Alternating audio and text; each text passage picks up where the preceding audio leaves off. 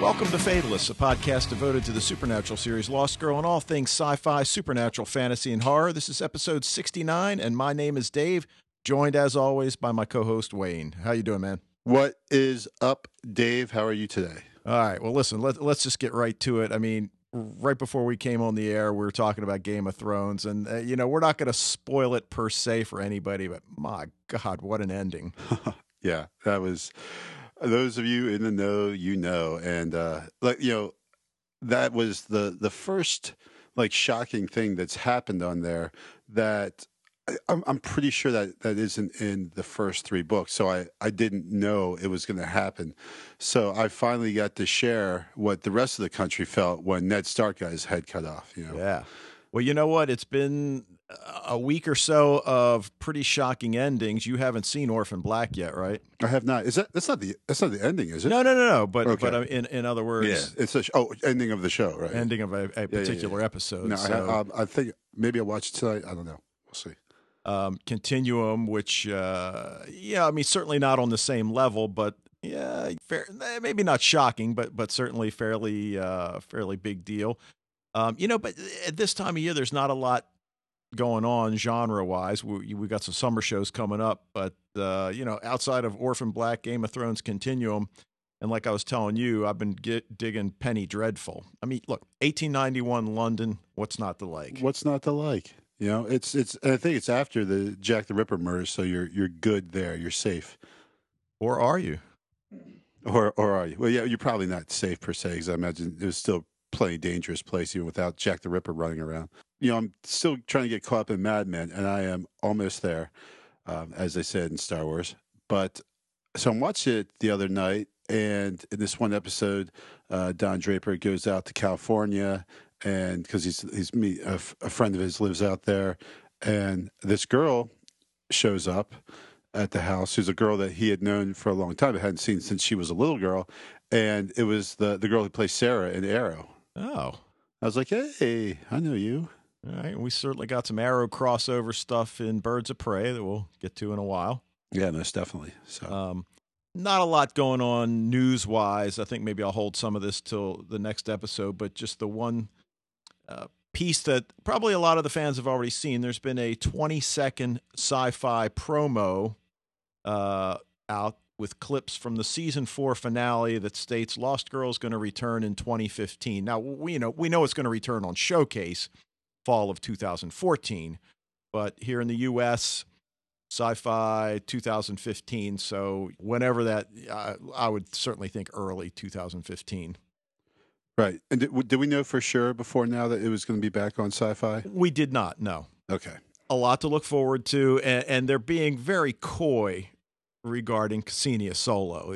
All the news releases that I've seen coming out of Shaw Media and Showcase Network, talking about who's going to be returning, the fact that we're going to have a new character, no mention of Ksenia Solo. Yeah, but, I think we're right. Yeah. Right. So, all right, well, we're here to talk about Birds of Prey Episode 6, Primal Scream, which, again, it seems like we say this each week, but the episodes, they do get better. I mean, it's not like leaps and bounds, but it's just really a strong show. You're going to talk a little bit about Zen and the art of motorcycle riding. Right. Or yes, whatever you want to call it. Yeah, so there is a certain... definitely a mystique that goes along with the motorcycle, and that goes, all the way back to even the formation of motorcycle clubs out of, these veterans of World War II returning, the Hells Angels and stuff. And so they get back and they, I don't know, I get extra money. They want, they're not tied down, go out, get a bike. And it's this whole kind of, well, we know through the late 40s and the 50s, while we think of that as a time of relative stasis, in reality, it was a very turbulent time. People think of the 60s as being this really violent time and everything, but all those things that came to a head in the 60s was formed in the late 40s and early 50s, and throughout the 50s, I meant. And so we see this motorcycle gang in Birds of Prey that, and when they first talk to what Colin, right, is the leader, that when he first tells Helena why they do this, it was all about freedom and being not being with the status quo and going against the man and all this stuff. And that's when you see that back, even like Marlon Brando and the Wild Ones. When someone says, "What are you rebelling against?" He's like, "What do you got?" Yeah, right. And then the Easy Rider. Wow. Easy Rider, the same thing. Let's just put a stash of cocaine in the tank, gas up, and let's go across the country and have adventures and everything. That the call of the road, like from On the Road, just transferred into this very individualized American thing, the motorcycle.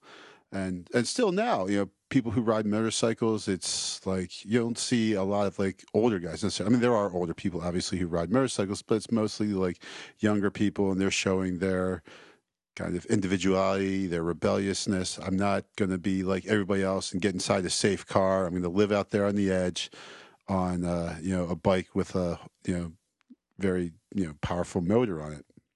Yeah, and a lot of what I've read, a lot of it really got its start with servicemen returning from World War II who'd used motorcycles during the course of the battle. And, once they got back to the States, like the thrill, like the, being out in the open air. And like you said, it's a lot about being an individual.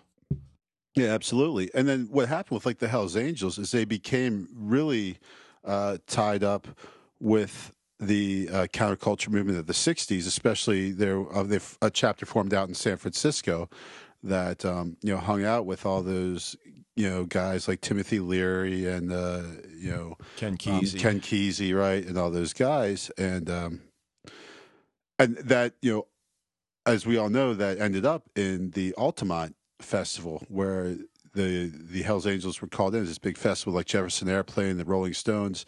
The Hells Angels are called in as security and really became violent. I mean, the crowd grew violent.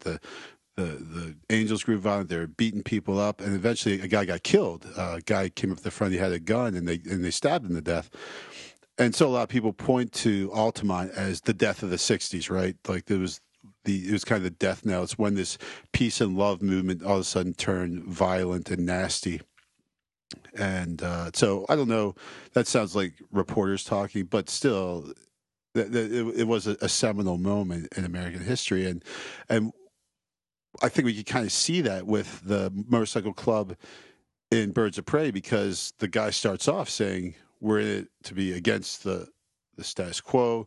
We're in here to be individuals and rebels." And then it turns out, it's really just a business thing. I got a boss just like everybody else, and I was just saying that stuff to try to get in your pants, Yep. So like, I think it kind of mirrors how that romantic ideal of what these motorcycle clubs start out with. Like the Hells Angels starting out as this, a bunch of dudes get together and be free and everything, and then it's like, okay, well, let's get into drugs and prostitution and racketeering and murder and all these things. They become basically organized crime syndicates. So that's the mystique of the motorcycle in America. All right. Well, like we said, this episode was called Primal Scream, and it aired on November 13th, 2002. The story was by Adam Armus and Kay Farmer, but the teleplay, Adam Horowitz and Edward Kitsis again. We've mentioned them before. It's not Adam Horowitz, the Beastie Boy, though. It is not. A lot of themes brought up tonight, but I thought, to me, the most fascinating is that whole line of demarcation between the vigilante and the criminal, and it's certainly something that gets explored almost every week in Arrow. In fact, they refer to him as the vigilante. Right. There's also a big theme of every Batman movie ever made. Yeah. And, it's kind of driven home that all three women operate on the edge on a week-to-week basis. And more so than either of the other two, Huntress is kind of drawn to that dark side. And we learn it's probably genetic that her mother, Catwoman, was, I guess you'd have to say, one of the baddies.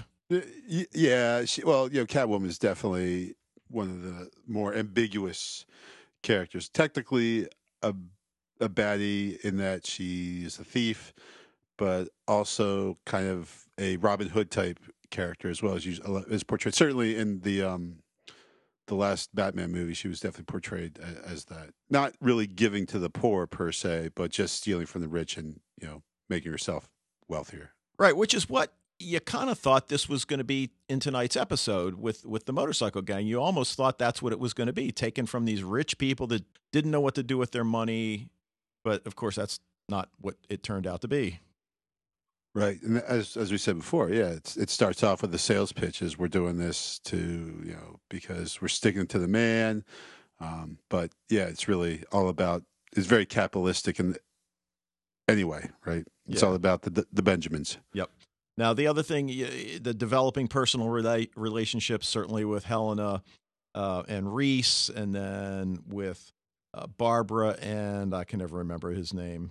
Yeah, the other teacher at her school. Wade, yeah, right. But then also the fact that Dinah's got to cope with her mother's death, and it's kind of weird the way that transpires, and we'll get to that in a second. But the opening scene I really liked. Reese is sitting there, just kind of playing around with the ring that Huntress gave him, and of course you knew that was going to happen. She appears, and then we've got a lot of sexual banter going on between it. I mean, what's up with these two? Yeah, and it's not like great sexual banter either, because she says, I'm known for my response time. And I'm like, I know that's supposed to be suggestive, but it's really not. Yeah. It's like, I get what you're trying to go here with this, but it's like it's almost like a Saturday Night Live skit, like worst sexual banter ever. Right. But you wonder who the show at the time was aimed at. Was it a younger audience? I mean, my guess is yes, but it's like, I guess like a lot of even cartoons when we were growing up, that they were certainly aimed at kids, but a lot of the humor went way above the kids' heads. Sure, and especially it got more like that as the 90s approached, and then you get into like Ren and Stimpy, and then ultimately like The Simpsons and South Park, which was again cartoons, but the humor was all very adult humor. Yeah. All right. Well, we've mentioned the motorcycle gang, and that's kind of the procedural of this episode. You got a gang of furries, and again, I don't know what else to call them, but they're wearing animal heads, I guess. I mean, they're not really masks, and I guess they're kind of masks / headgear. Yeah. So they, they're which like you say, like how like there's like how can you do that? How can you ride a motorcycle and pull off a crime wearing like this big latex, fully head covering mask? Well, I mean, I guess if you can dance on top of a dugout and run up into the stands, and Well, yeah, I guess true. True. Good point. All right, but anyway, so they're, I guess, hitting these high end nightclubs. And they're basically just taking jewelry. They make the point, hey, nobody's going to get hurt. Just give us your jewelry, give us your money. And they're pretty aware of the response time of the police, and everything seems very cool, calm, collected, organized. But obviously, the reveal in the first one is that Huntress is one of the gang, and we come to find out she's infiltrated it. Right, it's a very dramatic, like, head wave as the motorcycle drives off, but still, to my mind, a little too close to the crime scene to be, taking your mask off. Yeah. And at first I thought maybe some of them were metahuman themselves, but we certainly learned that they're not. Right, it was because before we know it's Huntress, her. Right? She does some metahuman stuff and everything, but then she doesn't kill the guy though. Right. She's going by the name Cat, which I thought was pretty ironic, given right, because it's a Catwoman, right? And maybe she likes Cat Stevens though too. Yeah, good point. Oh, baby, it's a wild world. Although I think in 2002 he was Yusuf Islam by that point, but probably, yeah, you're right. Yeah, anyway, that's another story. But we learned that she's kind of gone undercover for Jesse, right? And he's waiting in the restaurant with the backup outside, and they're sophisticated enough, they're jamming the signals, although at this point they don't really know he's out there. But his partner, I don't know, I guess, boy, talk about stereotypes. Yeah, the whole the donut motif. Right, the donut, the coffee motif. It's I kept waiting for him after his partner lost another coin flip, to just show us the coin that it's the same on both sides. But right, yeah. we didn't get to that Well, point. ultimately, we knew like this coin flip was going to determine like someone, getting killed, or in this case, just hurt pretty bad. Right, but what we start to see, and I mentioned this in the beginning, that Huntress is kind of drawn to this gang of bad guys, and there's a lot to understand why she's drawn to it. I mean, it's part of the thrill, obviously, but it's also part of being on a team. And look, she's on a team, but how many times has she said, "I work alone"? Yeah. Right. I mean, yeah, with nobody else. Right. And in her mind, she's working alone because she's in the field alone, even though Barbara is generally in constant contact. But you look at now as Dinah, is learning her way and getting out in the field more. She's starting to accept her, but that whole idea of working alone, and that, I think, again, it's part of the thrill. I mean, she looks like she's having a really good time. Yeah, no question about it. And she, she lives off of that stuff, right? I mean, she's kind of like thrives with, risky behavior. Yeah. And so she's in her element as far as that goes. Add to that, you're right, working with like a real team, like a well-oiled machine type, one person calling out the time, and they carry out the plan to perfection. They're out before, right after they get in, and all this stuff. Like anyone who's ever played team sports has had that feeling when you are successful in executing your game plan or whatever. There's a jolt to that. Yeah. Well, we come to find out who's really, I think, becoming the funniest character in the show is Dr. Quinzel, and we find out that she's the brains behind this whole operation. She's Mr. Big, and she had some great quotes. All this money and not one death, such a waste. Right. I could buy such pretty things with these diamonds, guns, bombs, shoes. Yeah. And she does bring up the whole idea of D-Day. So what do you think? You put that on the notes. I'm trying to think like what that was that she said. Well, I mean, she doesn't elaborate on it, but we know she's got a plan, right, to take over New Gotham City. Yes. So she must have some timetable in mind. All right. Oh, what she says about taking over the city and everything. I thought you meant literally like June. Oh, not 6th, the actual D-Day. No. I was like, when did she do that? Like, I didn't catch her making any historical allusions, but. Yeah. Okay. Yeah. Right. Like she's got a big plan in place to quote unquote take over the city, and so right. And she's just accumulating money to pay for this, pay for the war. Right.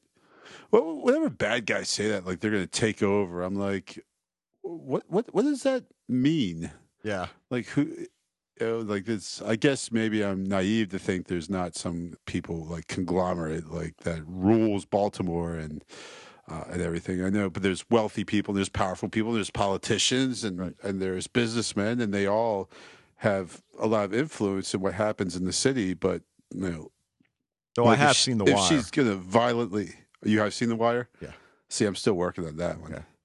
Okay. Not that great. Really? Yeah. Okay, we talk about this now. Yeah. Because I got like the whole thing for Christmas, and then there was like my wife was like, okay, so I want to watch it too, so let's watch it together. So great, and so we watched like the first episode, and then the second episode she falls asleep. So now we're starting the previous episode halfway through before we can watch the next episode and everything. And so basically, the long and short of it is we've watched about like 4 of episodes of season 1, and then that's it. We haven't had time to watch any yet. So probably this summer I might just go ahead and watch the rest of The Wire. But yeah, like from what I've seen so far of season 1, and everyone tells me that it gets to be really, really good, and I know how many people have said it's like this awesome TV show. But as I'm watching, I'm like, this is pretty good, but this is kind of like Homicide: Life on the Street, except not quite as good as Homicide, Yeah. All right. Well, anyway, coming back. Sorry, that was just, you just brought up the. I started it. Yeah, you did. But we see a lot of things. I mean, there's a lot of reference points to Helena. You were talking about one earlier, like Mrs. Frederick. Right. Yeah, because how she pops in and pops out. Obviously, this predates Warehouse 13, but yeah, that Mrs. Frederick's always doing that. And what Reese says, like, oh, I hate when she does that. They say that every single time on Warehouse 13 when Miss Frederick either appears or disappears. Well, and he says it, but I think he likes it. Sure. Well, it's exciting. She's exciting. That's why all this bitching he does just drives me insane, because here's like this beautiful woman. She's obviously into you. She's cool. She's gorgeous. And she's like super exciting. Like you never know what's going to happen with this girl. And so what is not to like about that? It's like, she won't tell him her real name. Yeah, who cares? My point exactly. Who cares?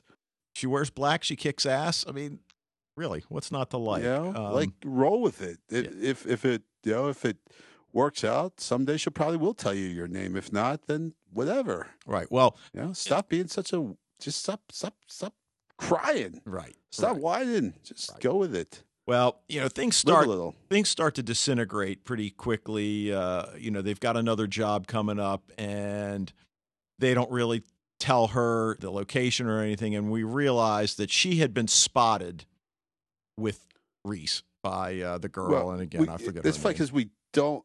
Did we realize that? Like, did she see him? Did we know that she saw him? I can't remember. I think they show. I think the camera shot is like you can see the shoulder and the arm, and you can tell it's a female, but I don't think for sure. Because when she came in, and and they she was made. I was like, how the hell did that happen? I know that the girl saw McNally and Reese hanging outside their lair or whatever, but I didn't realize. I never caught how she's figured out that Helena was part of it. So yeah, the gang leader Colin tells Huntress the boss wants to meet her, right? And that's nobody knows who the boss is or any of that at this point. Bring her to this room, and they've got Reese tied up, hanging by his hands, or chained up rather. They chain her up next to him. And at first, I don't know about you, but I thought it was going to be Dinah coming in to save the day, because we've seen Dinah. We'll talk about her in a minute. We've seen her training physically with Barbara. So we know she's getting close and she's getting ready, and she's obviously got her other skills anyway. Mm-hmm. Telekinesis, not the least of them. But no, they didn't really need Dinah.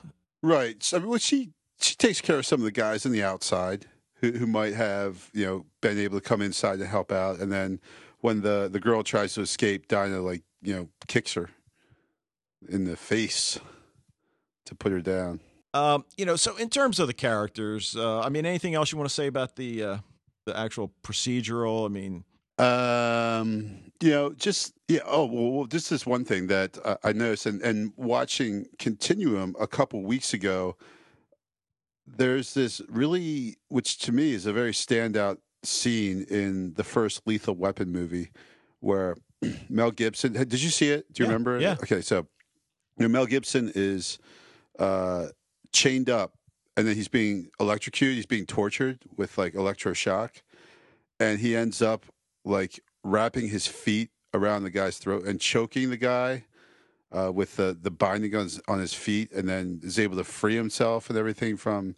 And so now, whenever you see someone chained up, I think, oh, this is. And then in Continuum, they almost reproduced that scene exactly when Chen escaped.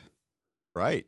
I saw him oh, this is totally he got out the exact same way that Mel Gibson did in Lethal Weapon. And then Reese doesn't quite get out the same way, but I think Helena, she's beating guys up with her feet as she's chained up too. So that's all a nod to Richard Donner and his fine work of a film. All right. Well, speaking of Huntress, we've mentioned kind of in passing here the relationship between she and Detective Jesse Reese.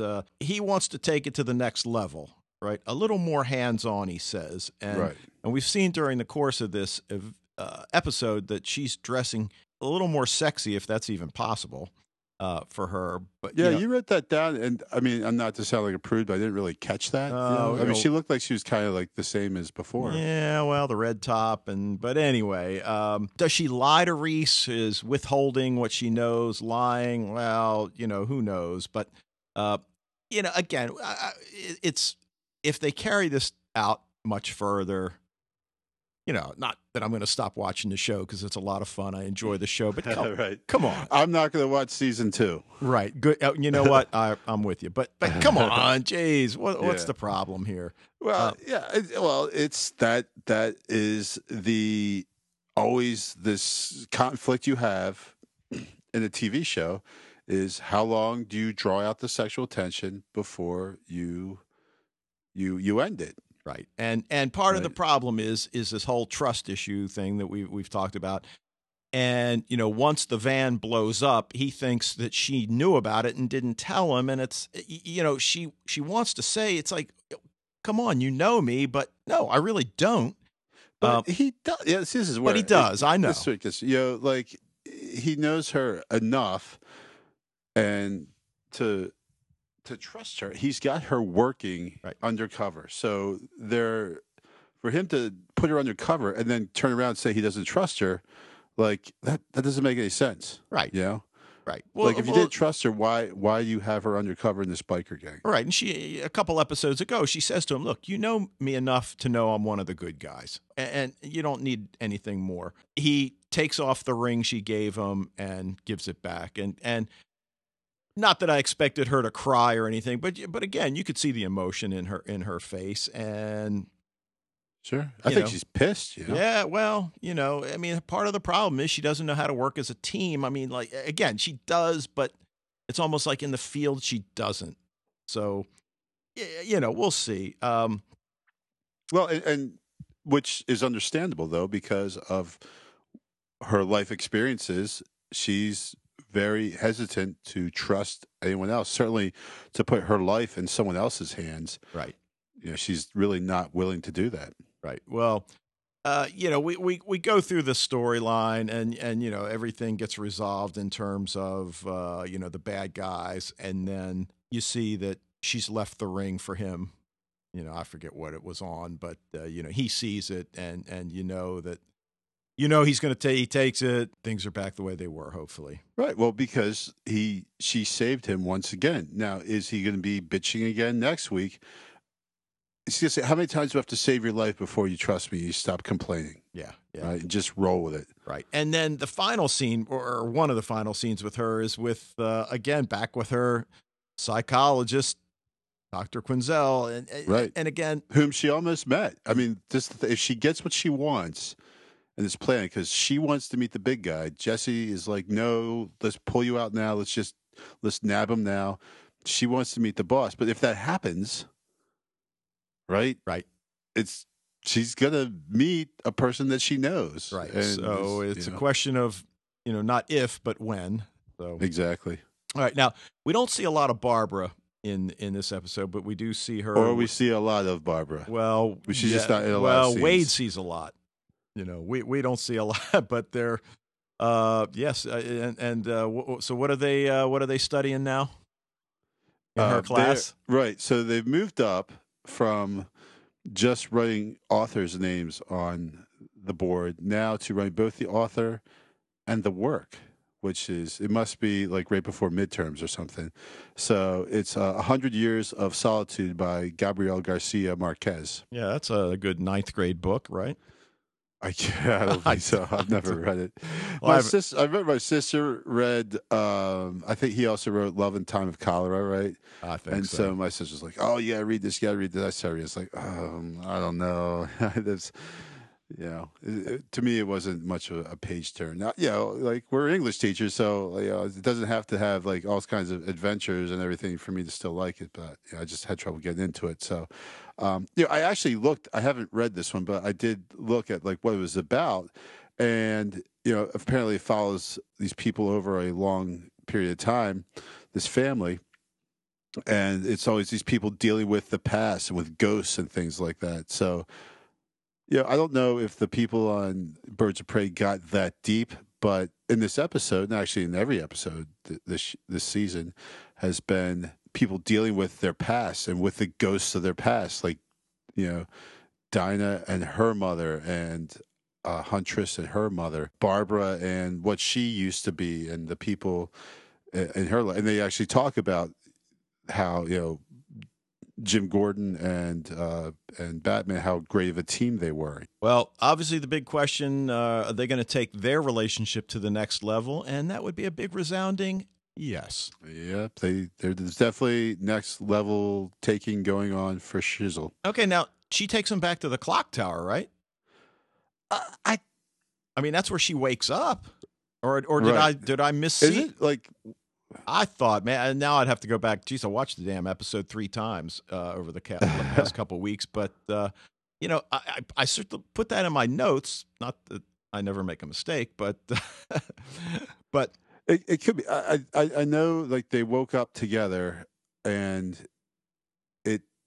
it seemed like right now is the clock tower, though. It was a place she was familiar with. Right. I mean, perhaps like anything, there's the clock tower and maybe the clock tower, but so maybe where all he saw was the living space. I'm sure everything else is password protected. Right. Like maybe they have like the apartments on the bottom floor and then all the crime fighting stuff on the upper levels. When he says, "I just want to take care of you," it's like, dude, I can't believe you said that.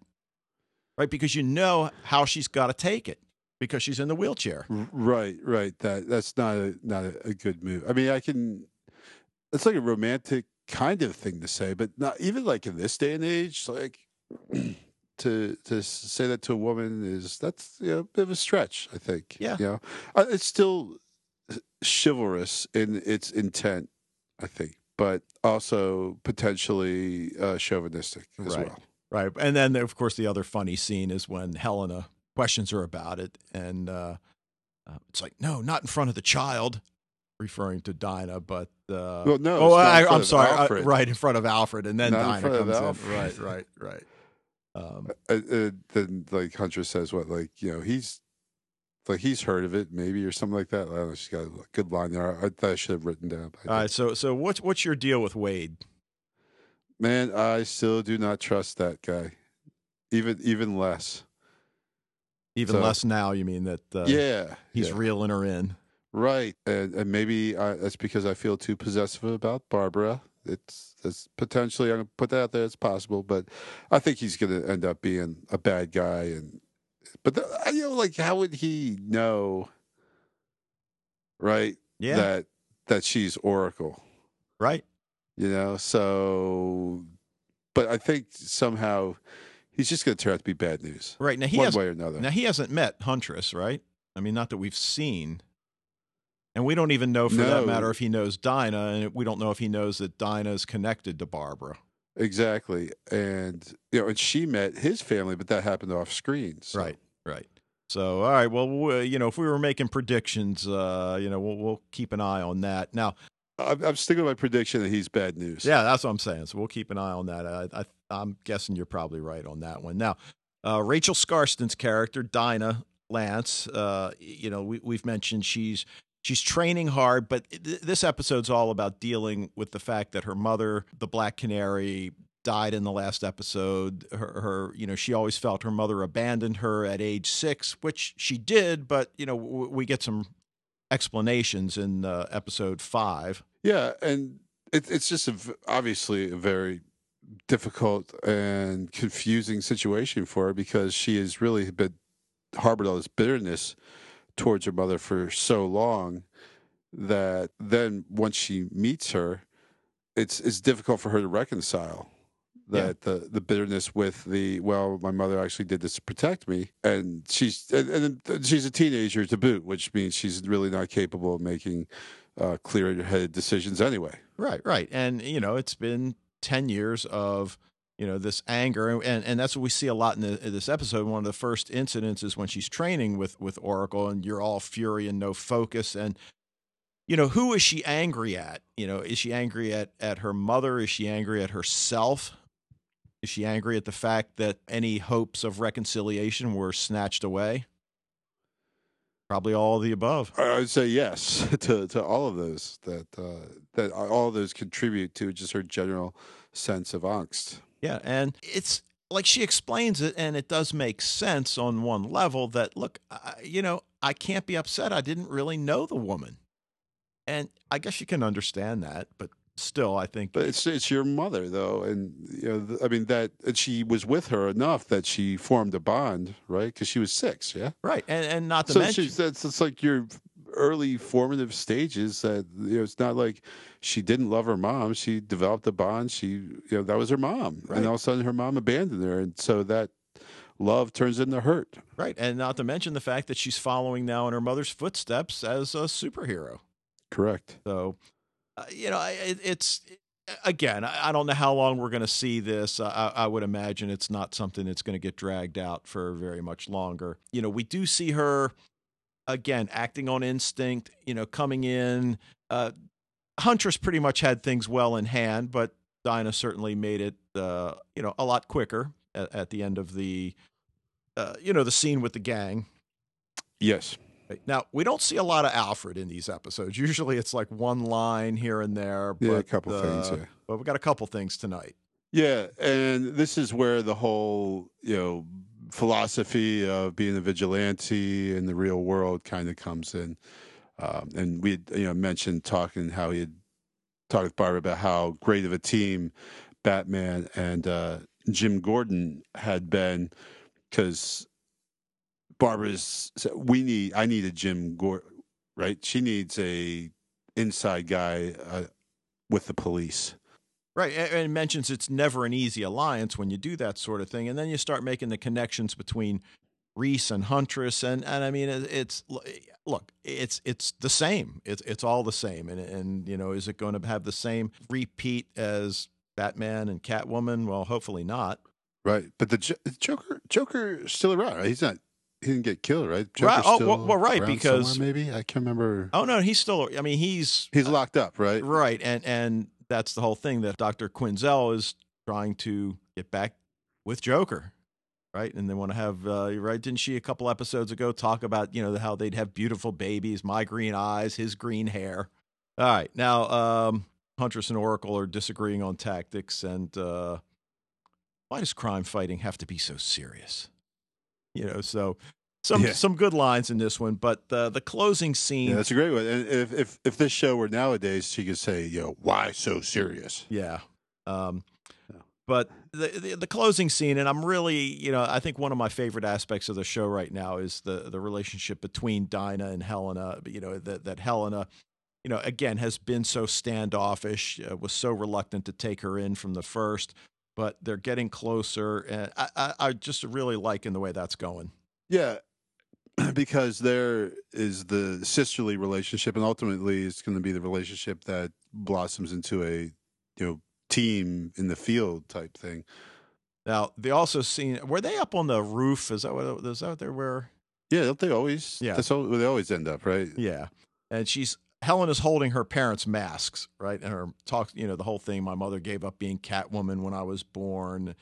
And, then they both get it. It's like the whole thing that, your mother loved you. No, your mother loved you more. Your mother, and that was cool because you knew what they were doing, because they both were really kind of tearing themselves up with guilt probably on one level and regret on another level, and just being there for each other. So that was good. Right. They both lost their mother and both had, complex feelings involved with that loss. But that's for Dinah to have someone who totally gets what she's going through. That's important. When you're in that much pain, I think it's got to help to have someone who has kind of been through it before and who knows exactly what you're feeling like. Yeah. So anyway, anything else you want to say? I mean, good episode. I'm really digging this show, and I'm going to be sorry to see it end. We did kind of talk a little bit about maybe, we're definitely going to continue doing Birds of Prey because we both really love the show. But I'm really digging, as I said, Penny Dreadful. Wayne hasn't seen it yet, so We might insert a little review of the Penny Dreadful pilot somewhere, but I'll tweet it out what we're going to do. But regardless, get episode 7 of Birds of Prey. Be ready to go for the next podcast on that. But we may do Penny Dreadful. And if you haven't seen it, I mean, it certainly fits in the genre category. I mean, certainly elements of horror, supernatural. Maybe not so much fantasy, certainly to a certain extent, science fiction. So it's got them all. And it's got Eva Green. So I'm eager to see it. Yeah, we were looking at it today, and I thought I'd only seen brief pictures of the promos or whatever, the posters for the show. So I just kind of assumed there was Helena Bonham Carter I was looking at. And obviously it's not. But then I did recognize her as the main Bond girl in Casino Royale. Yeah. The new Casino Royale. And she was awesome in that. So, all right. Sounds good. So, you guys can drop us a line at fatalistsPodcast@gmail.com. Check out the website, fatalist.podbean.com, and you can leave us a voicemail if you want. I will continue to send out tweets letting you guys know what's going on, and what episode you should watch. But until next time, we want to thank you for being with us tonight. And Dave, I think the main problem with the motorcycle gang here was that they were all furry and no focus.